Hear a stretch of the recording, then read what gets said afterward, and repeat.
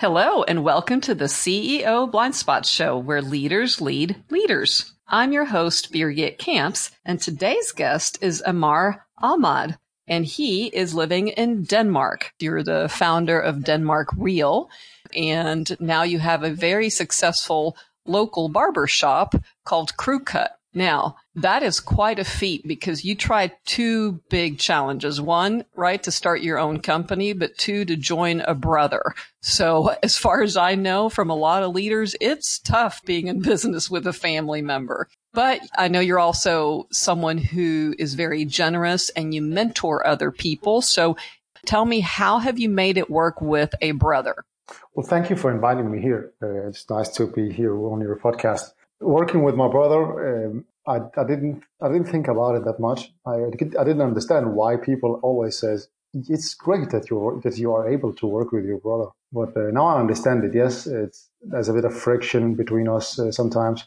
But the best part of it is when we go home, the slide is clean and work is work, and we're brothers. So I think this distinguishing between work and being a brother, also knowing that this is my older brother. Like he means well, and I mean well too for the business. That keeps the things at flow. Yeah, because I can imagine during these COVID times that, maybe stress gets high and you may want to make different decisions. So first of all, how has COVID-19 impacted Denmark, and then specifically your barber shop, and then your relationship with your brother?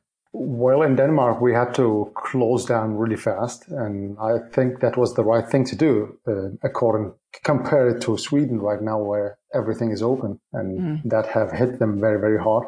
So we closed really quickly. We closed for 5 weeks. That was really tough mentally, because it's like losing your job and not having anything to do. Compared to my brother and the things we have to go through, he's actually very, very understandable. He listens to me, to my ideas.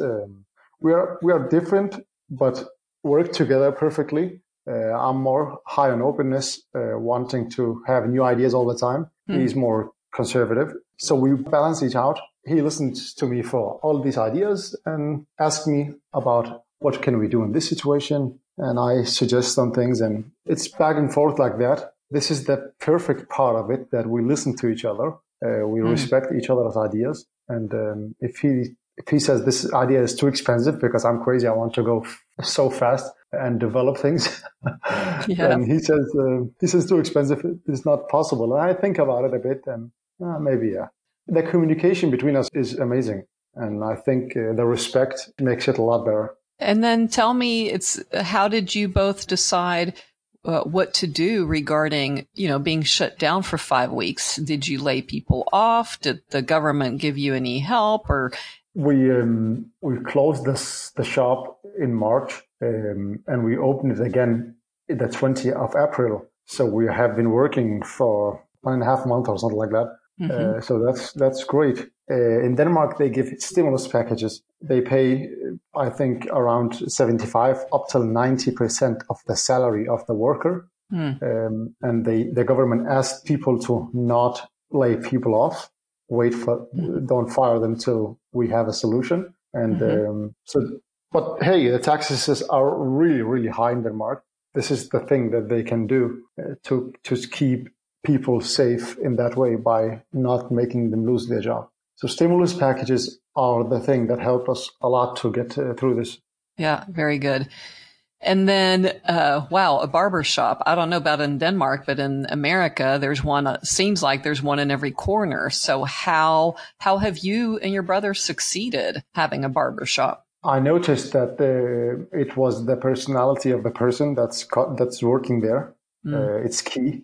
A lot of people think it is just a haircut. It is not. It's the whole experience while the customer is sitting in the chair. How does the customer feel? And if he feel well, and if he feel good about sitting there, if he feel that I am actually communicating with him, not interested in only cutting him really, really fast to go to the next, then he feels important. That helped the barbershop a lot, because this barbershop has gone into a transformation a few years ago from being a barber that was focused on cutting fast and cutting a good quality, but we wasn't at the same level like now. And when I came to the scene, I tried to upgrade that. I tried to use more time on the customer. I tried to think quality first. This is key number one. It has to have quality. It took a bit more time. It took also time to convince my brother to work like that, but it worked. So I think the thing that makes us different from all the other barbers is we put more time and energy to the haircut and to the products. So it all sounds like you were born and now you're super successful. Have you gone through any struggles to get to this place? What blind spots are you willing to share with us? Well, I discovered that not having a clear vision for our business can affect the motivation of the people in our organization. So as a leader, it's very important to have a clear idea where you want to go with this business. And you have to be able to communicate it to those in the organization. It's very, very important, because if those around you don't know where you are going and where you are heading, they are not that motivated as they could be. So this is one of the things I learned. You have to have a clear vision for your business. And how did you learn that? Because not everybody can discover their own blind spot. Well, I noticed it by the level of energy with the people I'm working with. I couldn't understand why people wasn't that efficient as I want them to be. And I tried to study that a bit. And I found that the first thing, that the business have to have a vision. It has to be clear communicated.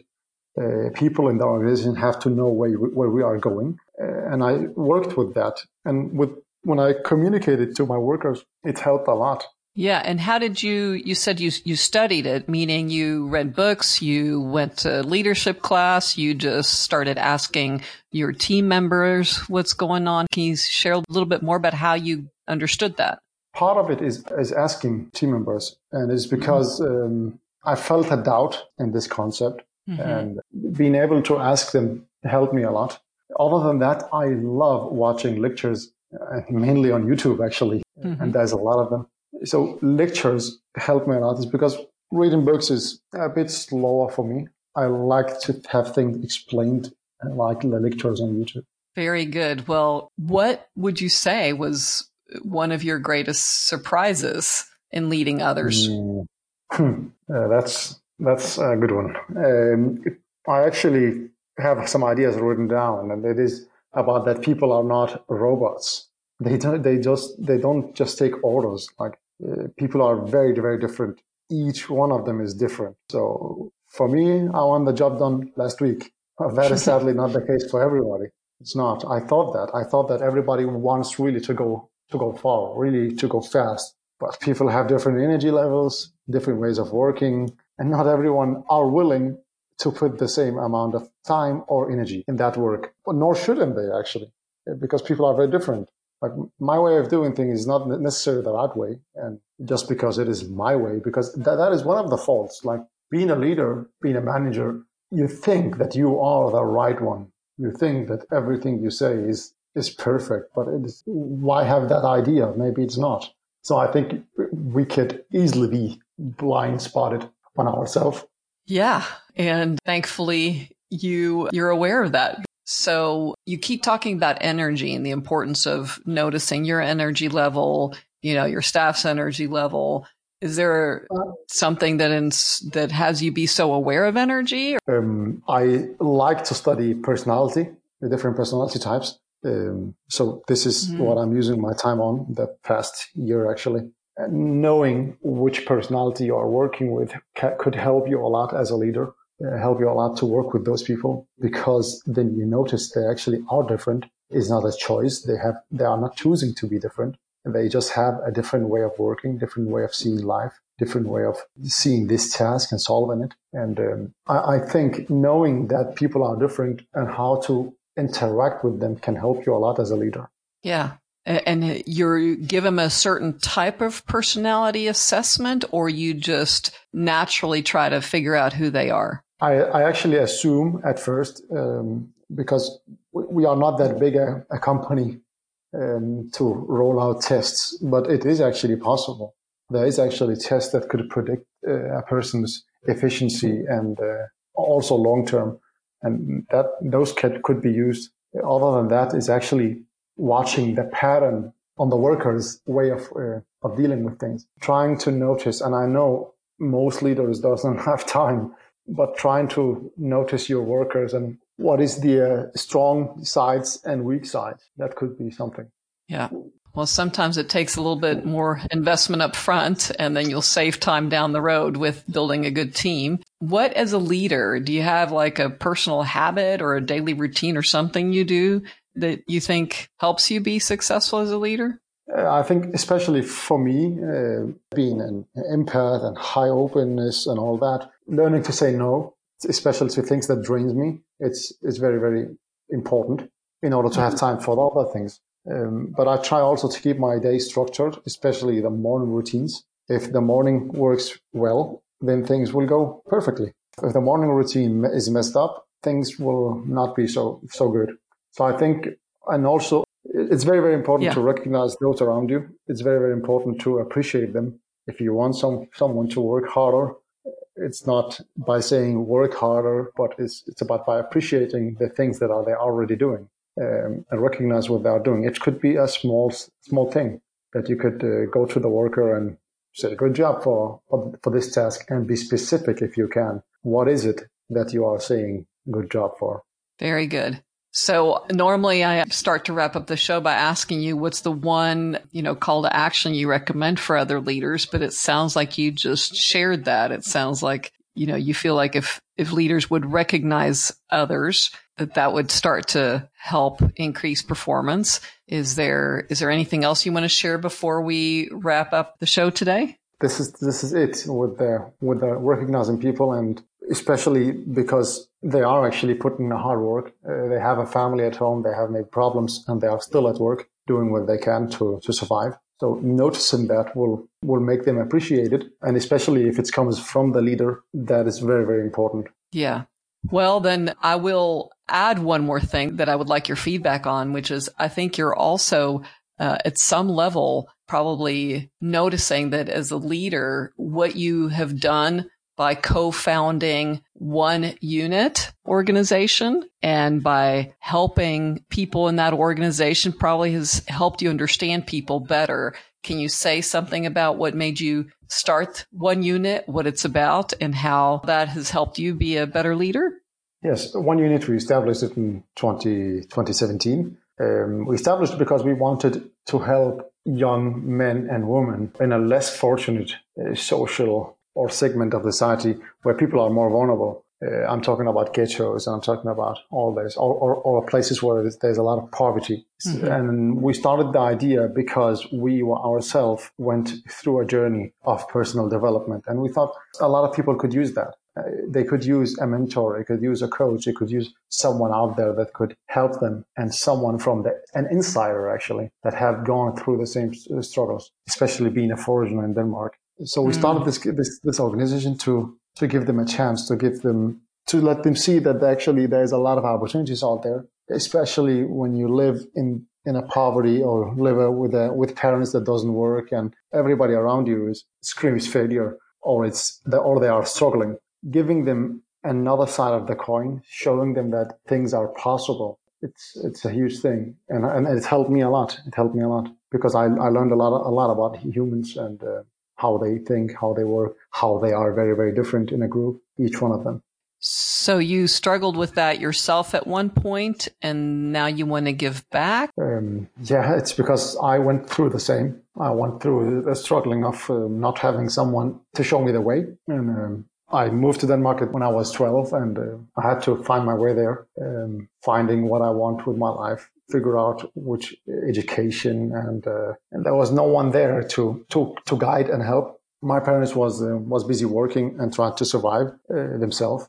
I think I took that journey, the thing that I learned and the thing that I saw that actually every person could do that. You can optimize your life a lot more, and I wanted to give that to someone. I thought that being a part of this society, I have a responsibility, and I took that.